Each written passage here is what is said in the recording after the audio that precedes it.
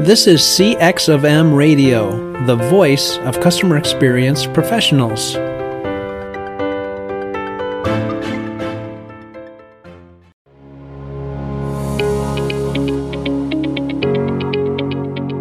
Welcome to the Delighted Customers Podcast. I'm your host, Mark Slayton, and I'm so glad you're here. I empower leaders to turn indifferent customers into loyal fans. I talk to guests with a wide range of expertise who share meaningful insights and wisdom. We give you practical tips and proven frameworks and share ways to help you delight your customers. My guest on today's show is Marbue Brown, and Marbue is a CX thought leader, a speaker, and an author, and recently he wrote a book called The Blueprint for Customer Obsession. And on today's episode, we're going to talk about the difference between customer obsession and customer-centric. We'll talk about the benefits of adopting customer obsession as a business strategy, and then we'll share some of the principles he reveals in his book. And we'll also get to this whole Southwest Airlines situation because he mentioned Southwest Airlines in his book. He had done research, and that was before they had all these troubles around the holidays with tons of cancellations and real disruption. So we're going to talk about how and if they can recover from this and what great companies do. Fascinating discussion. I think you'll enjoy it. Let's jump right in. Well, my guest today on the Delighted Customers podcast is Marbue Brown. Marbue is an accomplished customer experience executive with a track record of thought leadership and signature business results at some of the most iconic companies on the planet, including JP Morgan Chase, Amazon.com, Microsoft, Cisco. And as a CX leader, he has guided Chase's consumer bank to record performance in the J.D. Power Retail Banking Study, NPS, and branch satisfaction. He is an author, a speaker, and a CX thought leader. And today, I'm excited because we're going to get to dig into some of the findings that he's done through the research in his new book, Blueprint for Customer Obsession. So with that, let me welcome Marbue to the show. Mark, thank you. It's a pleasure to be with you, and I'm really looking forward to our conversation.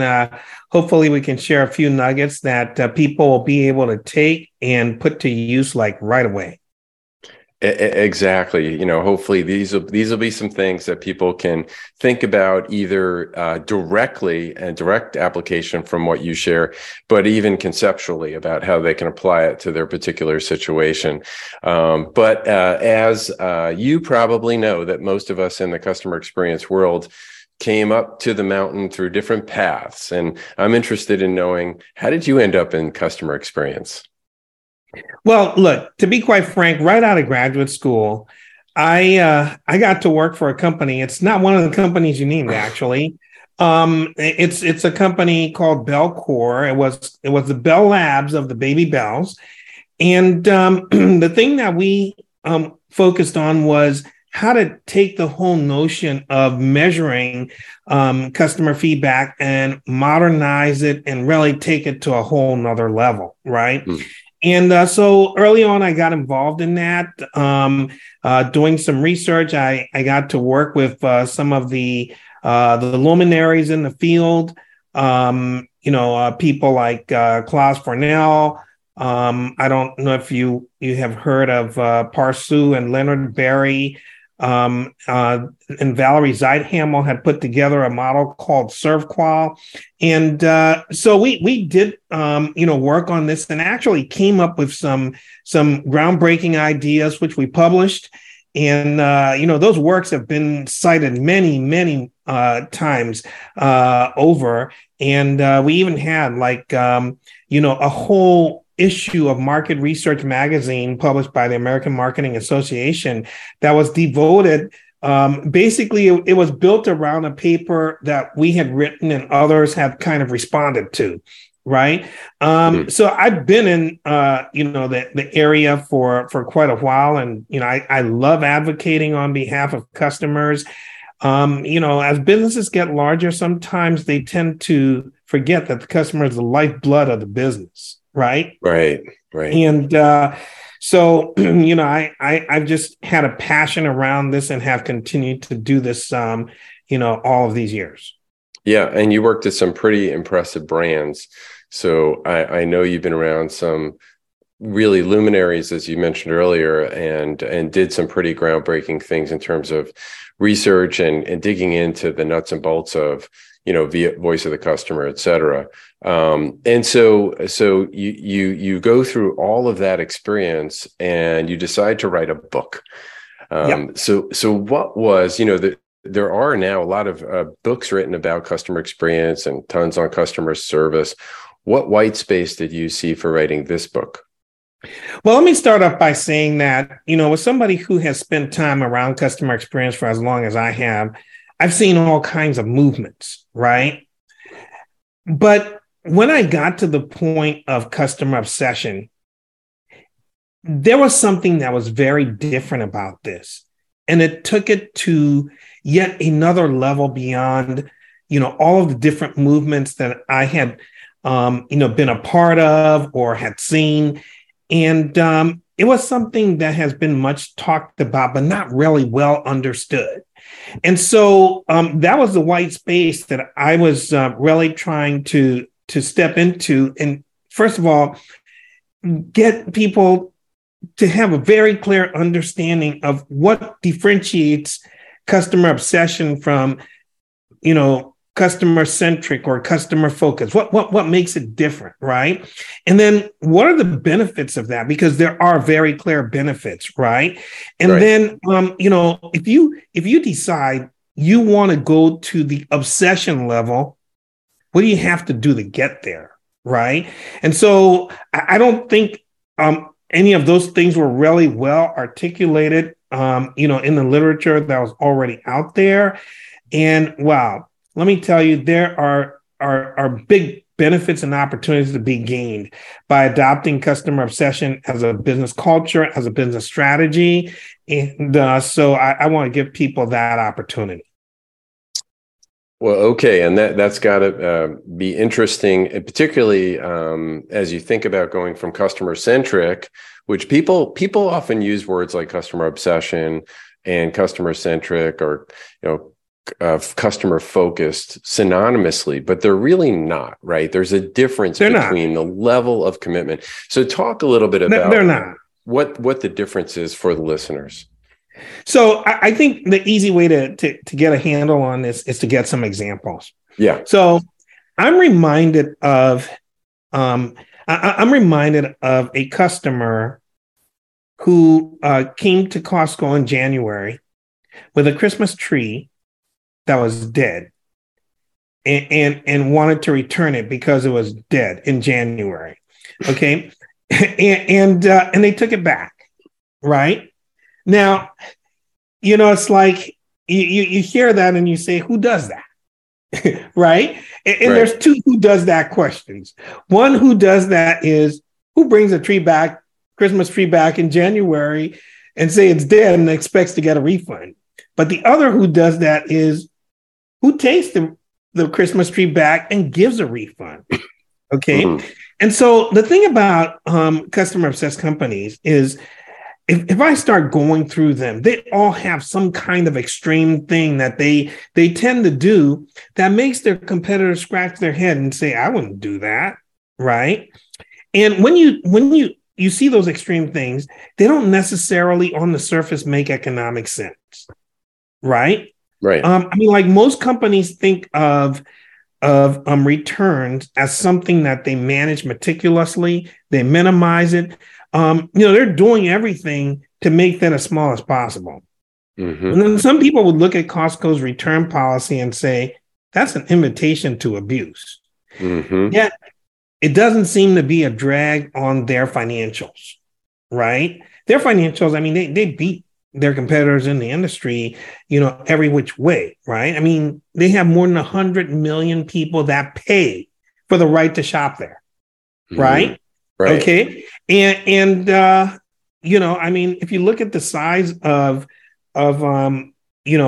what people spend, the size of the spend on a typical Costco trip versus their competitors' trips. Costco's anywhere from 1.5 to 2.5 times what people spend in their competitors on a typical trip. So it's that's the kind of thing that you would see with these companies, these types of extreme it's a customer-centric policy, but it's at a different level than what you would see with their competitors, right? Yeah. And I know in the book you go through early on and you delineate the difference between the good companies and the great companies in terms of customer obsession and some of the financial impact. You just talk about the shopping basket, the average size of the shopping basket at Costco versus other, and that those numbers, like you use the illustration of Chick-fil-A, who's closed 1/7 of the week, right? Yeah, well, I mean, they operate 6 days. Yeah, their competitors operate 7 days. Right. Yet on a per restaurant basis. So they're number 3 overall, but on a per restaurant basis, they're number 1 in revenue.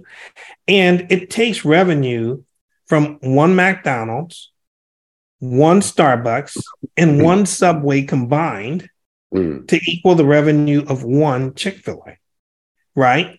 So, I mean, the financials when it comes to these companies, it really is something, because they outperform in their industries. And if you look across industries, even you'll see, hey, the way they perform is like it's an outlier for all practical purposes, right? So look, the period that we're going through now in the economy is a difficult period. And so even some of the customer obsessed companies are having some challenges. But let me tell you, if I had to make bets on companies over the long haul, I'm still betting on the customer obsessed companies, because over the long haul, they have just typically outperformed their peers by far. Yeah. And we're going to talk about one of those companies that you mentioned in the book as well, in terms of the long haul, because they're going through some struggles right now. But before we do that, I wanted to also talk about this concept, this idea of bringing customer obsession into the culture, kind of embedding customer experience, customer obsession into the culture of an organization. And you wrote in the book that perhaps the part of the value chain where it is most evident is in servicing. Every company has great people and stories about employees going the extra mile to create memorable moments for their customers. The difference with customer obsessed companies is that this type of behavior tends to be the rule instead of the exception. Can you say more about this? Well, so absolutely. And, it occurs to me, we've been talking about the book, but we never named the book. So maybe we should take a minute and just say, hey, the book is called Blueprint for Customer Obsession. Thank you. Right. And so just so people know, the book that we're talking about. Right. But look, there's an illustration that I like to give people, and I'll use something outside of the norm for a minute, and then I'll come back to your specific question. Look, when the president, lands on the White House lawn in Marine One, right? There's always a Marine standing at the bottom of the stairs when the president gets off the plane and walks down. And that Marine salutes the president, right? And I don't care what happened that day. That person might have had a flat tire on the way to the White House. They might have had an argument with their spouse. There might have been all kinds of chaos, traffic. It doesn't matter. When the president walks down the stairs, that Marine gives the smartest salute ever, right? Now, let me take another example. When you go to Disney, all the people who are working are cast members. Okay. Now, some cast members are dressed just like you and I are dressed right now, but some cast members are actually dressed like Disney characters. All right. Now, the crew member that's dressed like Mickey, if some kid throws up on that character, a character never comes out, and gets out of character and says like, "Oh crap," like or stuff like that, right? I mean, they're still always in character, right? And so the thing about it is, if you go and you visit these different establishments or whatever, what they shoot for is a super consistent and a memorable experience when you get in there. And so if you're at a Chick-fil-A and you thank somebody for doing something and they come back and say, "My pleasure," that's consistent. Like wherever you go to Chick-fil-A. In fact, it's so consistent. Sometimes when people they go to another establishment and they hear somebody say, "My pleasure," they wonder, are you Chick-fil-A trained or something? And the funny thing is Chick-fil-A actually borrowed that from somebody else, right? So, but you have this kind of consistency, that happens across the board. And part of the reason for that is that these companies, they are super selective in how they hire, how they onboard their people, how they, embed them with the culture, right? And so they're able to deliver these types of experiences consistently, right? And so, like if you take a company like Zappos, when people interview, they ask them a question like, on a scale of 1 to 10, how weird are you? Because one of their values has to do with being a little weird, right? And so they hire people to a certain, type of personality and those kinds of things, and then they turn them loose to be themselves, right? And so, this is why those folks are able to, they're able to deliver these kinds of wow experiences, right? I'll give you an example. So, a customer got a hold of Zappos, and she had some health issues, and she was expecting it, and so she was having trouble with shoes fitting her, things along those lines, and she spoke to a customer service associate, and she mentioned that in passing. Well, she was very surprised later on to receive a package that included, baby clothes, and she said that in passing, but the customer service associate picked it up and acted on it. Now, that kind of thing is not uncommon, for Zappos associates, right? I mean, if I took the time, I could probably give you 10 examples like that, right? And so this is the kind of thing where you see this kind of consistency, and it's embedded in the culture. Yeah. So what I hear you saying is because they talked about delivering happiness at Zappos, and Tony Hsieh, he lived, eat, and breathed delivering happiness and encouraged it, and that's the idea. There is rewarding the employees, whether they're on the front line or not, to remember that everybody's their customer, right? Their customer is, everybody owns the customer, right? And they have the freedom to think first about how they can best serve that customer. Yeah, well, look, Ritz-Carlton has even kind of codified it into something they call radar on, antenna up, right? And so, and not only do they use that phrase, they practice it, right? So, they have their daily huddles 2-3 times a day, and they go through examples of what it means to recognize unexpressed needs, right? And they practice it, and so folks get good at it, and so you have a situation where a young lady comes into the hotel, she loves dance. Somebody picks up on that, offers to give her dance lessons because they're also good at dance.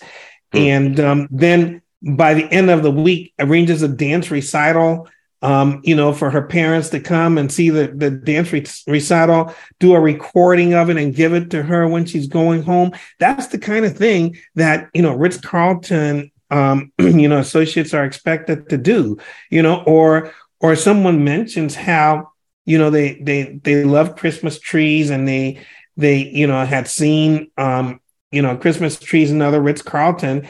And the next year she goes to a Ritz-Carlton around Christmas time. And in her room are pictures of Ritz-Carlton Christmas trees from Ritz-Carltons all over the world. Right. And so they just, their radar is on and their antenna is up, as to how can I meet this customer's unexpressed needs, right? And they're practiced at it, so they can deliver these wow moments with amazing consistency.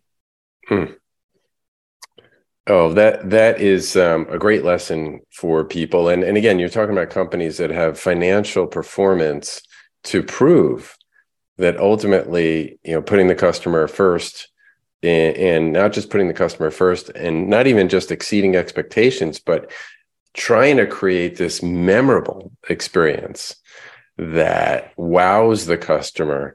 That's way beyond just meeting expectations experience.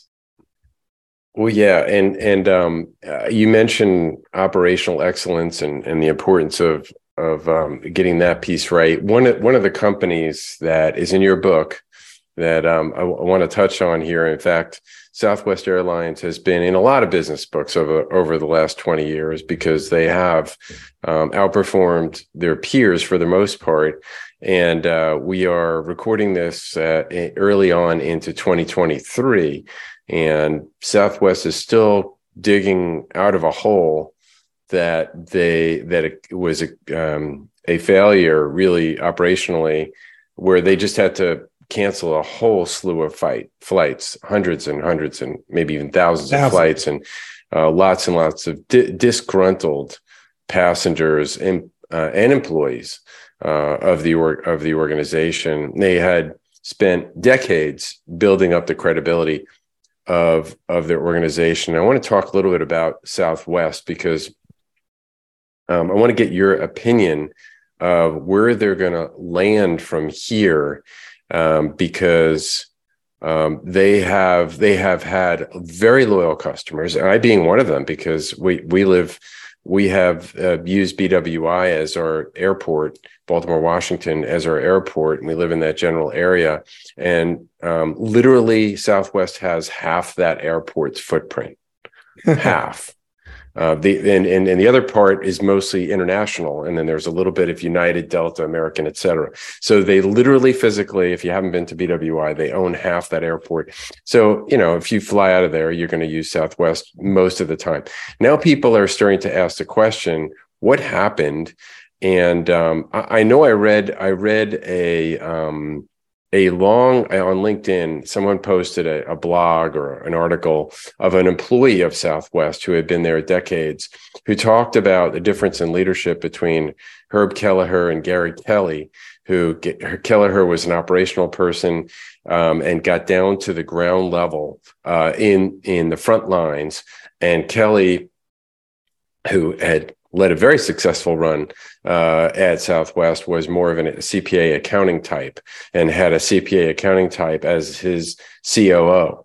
So this person, whether it's true or not, blames the lack of attention, and that this wasn't a 6-day thing. This was 20 years in the making that just ended up imploding with the levels of volume that came in the winter of 2022/2023. So that long-winded, I'm curious to see, since you wrote about them as a customer obsessed company and the blueprint for customer obsession, what do you think? What do you make of this? And what do you think? How do you think they're going to come out of this? Well, look, let me tell you that having the type of culture that Southwest has had, and the kind of commitment to their customers and to their employees that they have had, I'm optimistic that they're going to do some very good things to get out of this, but it's not going to be easy, and it's going to be a very long road.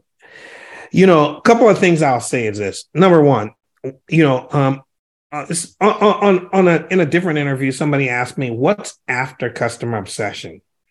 And my answer was more obsession. Okay. And the reason why is because, in fact, in the book, we have a chapter that talks about the whole notion that customer obsession is a journey. It's not a destination, right? And so, you know, this is one of those things where you can never let your guard down. All right. And apparently, somewhere along the way, Southwest Airlines let its guard down. Right now, look, there's a lot to unpack here, and I don't think that we fully understand everything that led to this implosion, because it was an implosion, very much.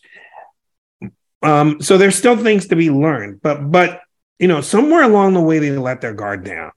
And I'm going to give you a couple of principles that we have in the book that are really pertinent here. Look, you know, one of the hallmarks of customer obsessed companies is that they deliver exceptionally. Now, when it gets right down to it, over the years, Southwest has had a reputation for delivering exceptionally. Part of that means that you have a reason for being. People come to you for that reason for being, right? And when they do, you deliver in that moment, and you deliver exceptionally. And that's pretty much been their reputation. The problem is you also have to innovate relentlessly, right? And it seems that while they were delivering exceptionally, they were not also innovating relentlessly, so that in the scenario where you have one of these types of disruptions, right, they were not able to respond. Types of disruptions.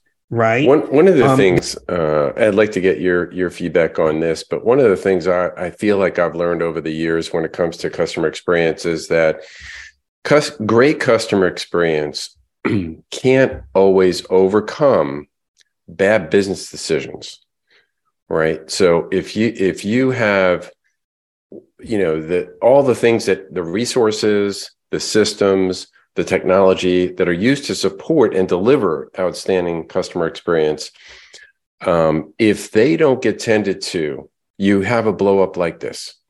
If someone does an acquisition of unequally yoked companies with differing cultures, or the organizational readiness is not in place. We mentioned one of those in the book. Then, you know, CX is not, it can't fix some of these things, because these are major risks. They're operational risks that, my guess, and from this article that I read, people were, you know, beating that drum.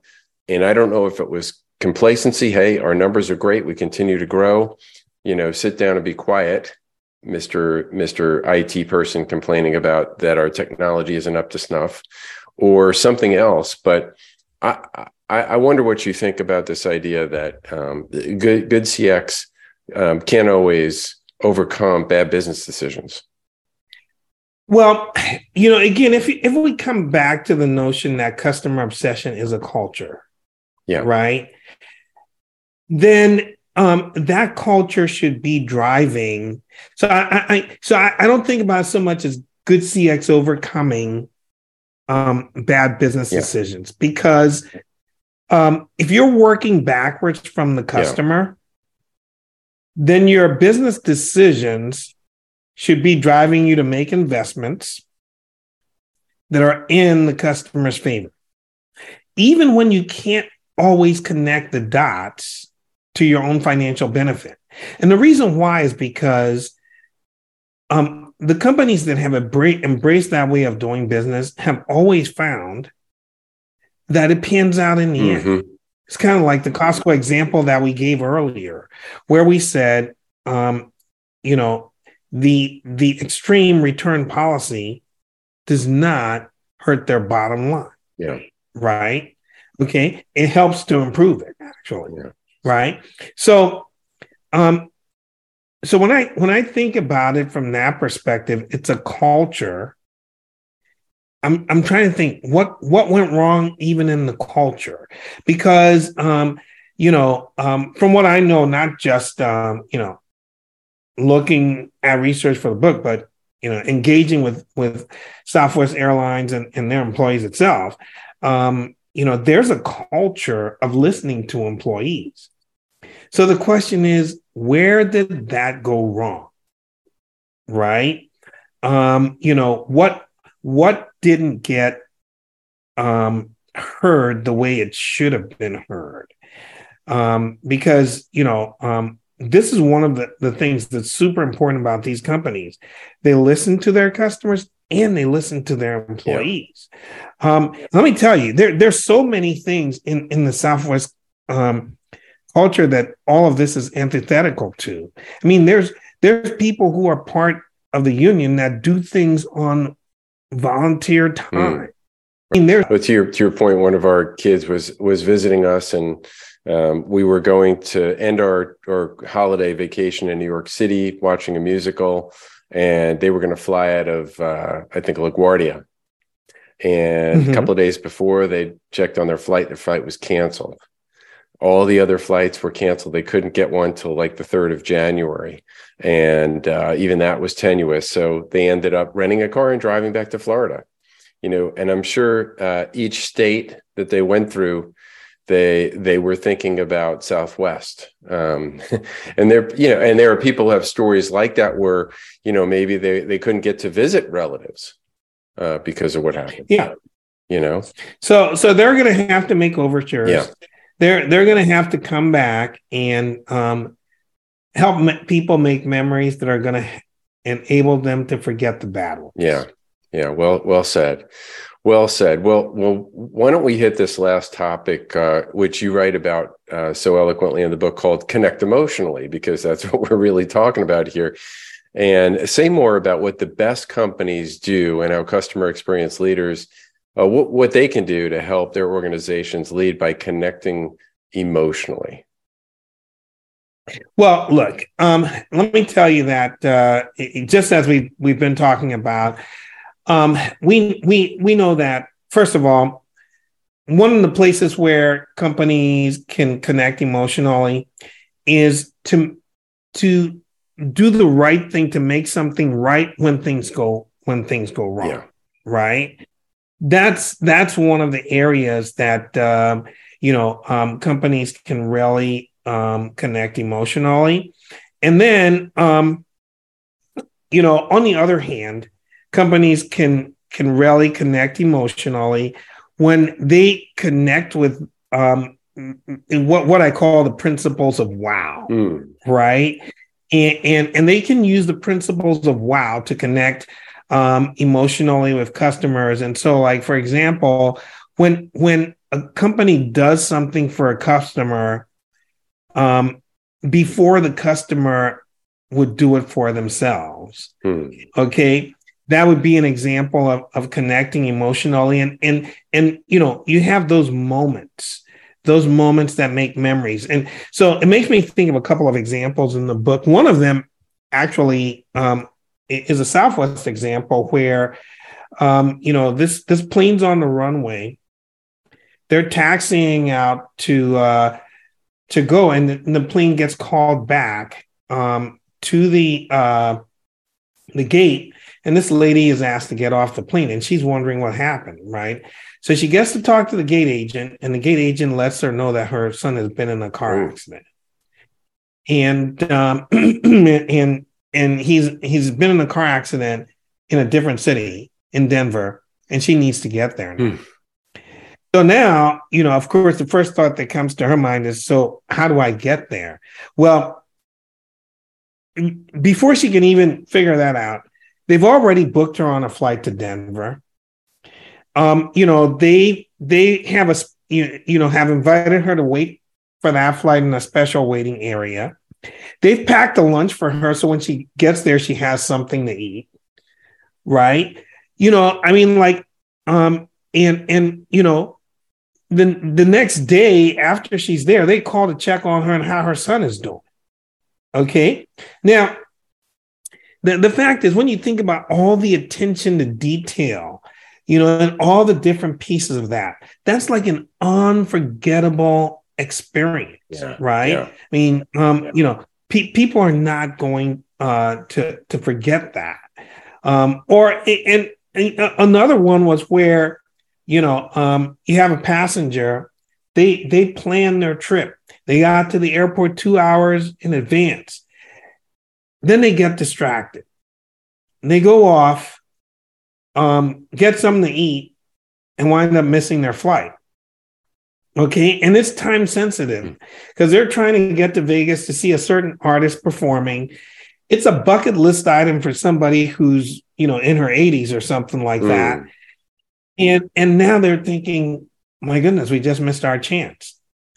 And then, the gate agent says, I'm going to give you a couple of my buddy passes and we'll get you on another flight. And you guys can still get there. And so, so you have those kinds of scenarios, where, again, you think of the scenario there where, it's a life event. It's a moment, right? And they stepped up in those moments and connected emotionally with those customers. Now, those two examples that I gave, none of them is the airline's fault, right? They just stepped in, to do something, for the customer, right? To do something, for the customer, right?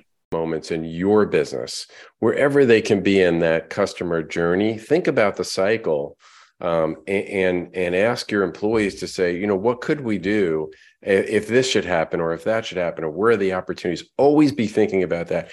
Number two is, and what you shared was in the Ritz example, in the Chick-fil-A example, in the Southwest example, they empower their employees to make it right when things go wrong. Absolutely. Right. And then the third thing, I don't want to lose sight of this minor thing, that simple thing that you said that Southwest did in that example, which was they followed up with the customer the next day or the day after. That is something that is unexpected in this day and age, but means so much. It really says that we care about you, not just your dollars. Exactly. And, look, there's a bunch of different examples of scenarios where it's like, you're not just somebody who rings the cash register, right? Yeah. You're a person, and we care about you as a person, not just somebody who rings up the cash register, right? And, so like I said, connecting emotionally is about, making things right when things go wrong. But also it's about these wow moments and really, using what, again, I call them the principles of wow. And I've got several of them, that are laid out in the book, showing up for your customers in their key life moments, solving problems easier than expected, doing something for the customer that the customer would have needed to do for themselves, but you do it, you take care of it before they do. These are the kinds of things that create these wow moments for customers and create those emotional connections.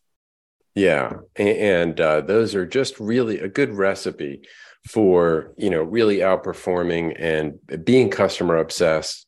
I've so enjoyed talking to you. So many great gems that you've shared. The book is rich and full of them.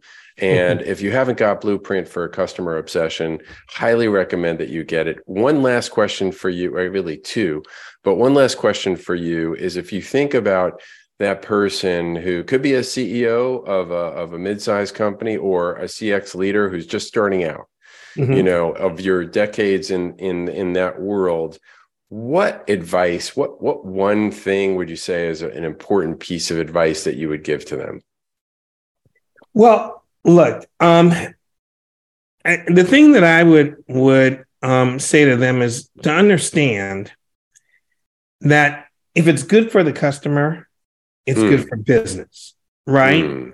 And sometimes even when you can't connect the dots right away to the financial benefit, remember that if it's good for customers, right away to the financial benefit. Yeah. I'd like to remember that if it's good for customers, how people can get in touch with you, but I want to end with a prediction. Okay. And the prediction is, and I wonder where you stand on this, but my prediction is that despite what's going on right now with Southwest Airlines, that they will survive this, and they will do the right thing because they they are obsessed with customers, and they did make some really, really egregious mistakes, and they will lose some customers. But I predict that the loyalty and the confidence that they've built in their customer base will help them survive this, assuming that they continue to use the ideas that they had to get to where they are, and that is treating the customer right to rebuild and restore the confidence. What do you think? Well, I think they will. I think that the legacy.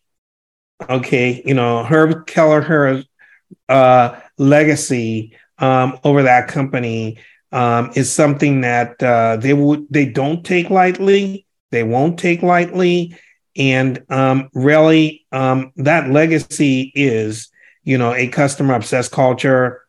They're going to go back to first principles. It's going to take them a bit to dig out from under it, but I'm in agreement with your prediction. Okay. Well, we'll see. We'll come back in a year and we'll see what happens. Yeah, absolutely. May take more than a year, but we'll see. In the meantime, in less than a year, if people want to get a hold of you for whatever they want to talk, they want to find out ways to either hire you as a speaker, as a consultant, just want to talk to you. What's the best way for them to get a hold of you? Well, look, they can come to customerobsession.net. .net. Okay, so let's make sure we got that piece correct. But customerobsession.net, and they can just go there. They'll be able to get in touch with me. All the contact information is there, and I'll be able to circle back with them. So that's the easiest way to do it. They can also connect with me on LinkedIn. Hey, there's not many Marbue Browns on LinkedIn, so it's pretty easy to find me, right? Right. That would be another way to get a hold of me. All right. Well, Marbue, it has been insightful and fun conversation. Got into some predicting here, and just so much fun. And go get the book if you don't already have it. Thanks for being on the Delighted Customers podcast. Hey, thank you so much. And, I look forward to us coming back and checking out our predictions. There you go. All right. Thanks, Marbue. Thank you. Thanks for listening to the Delighted Customers podcast. I'd like to ask you a favor. If you have enjoyed this episode or any of my other ones, hit subscribe or follow. I've got a lot of other great guests that are coming up and a lot of other great content, and I don't want you to miss anything.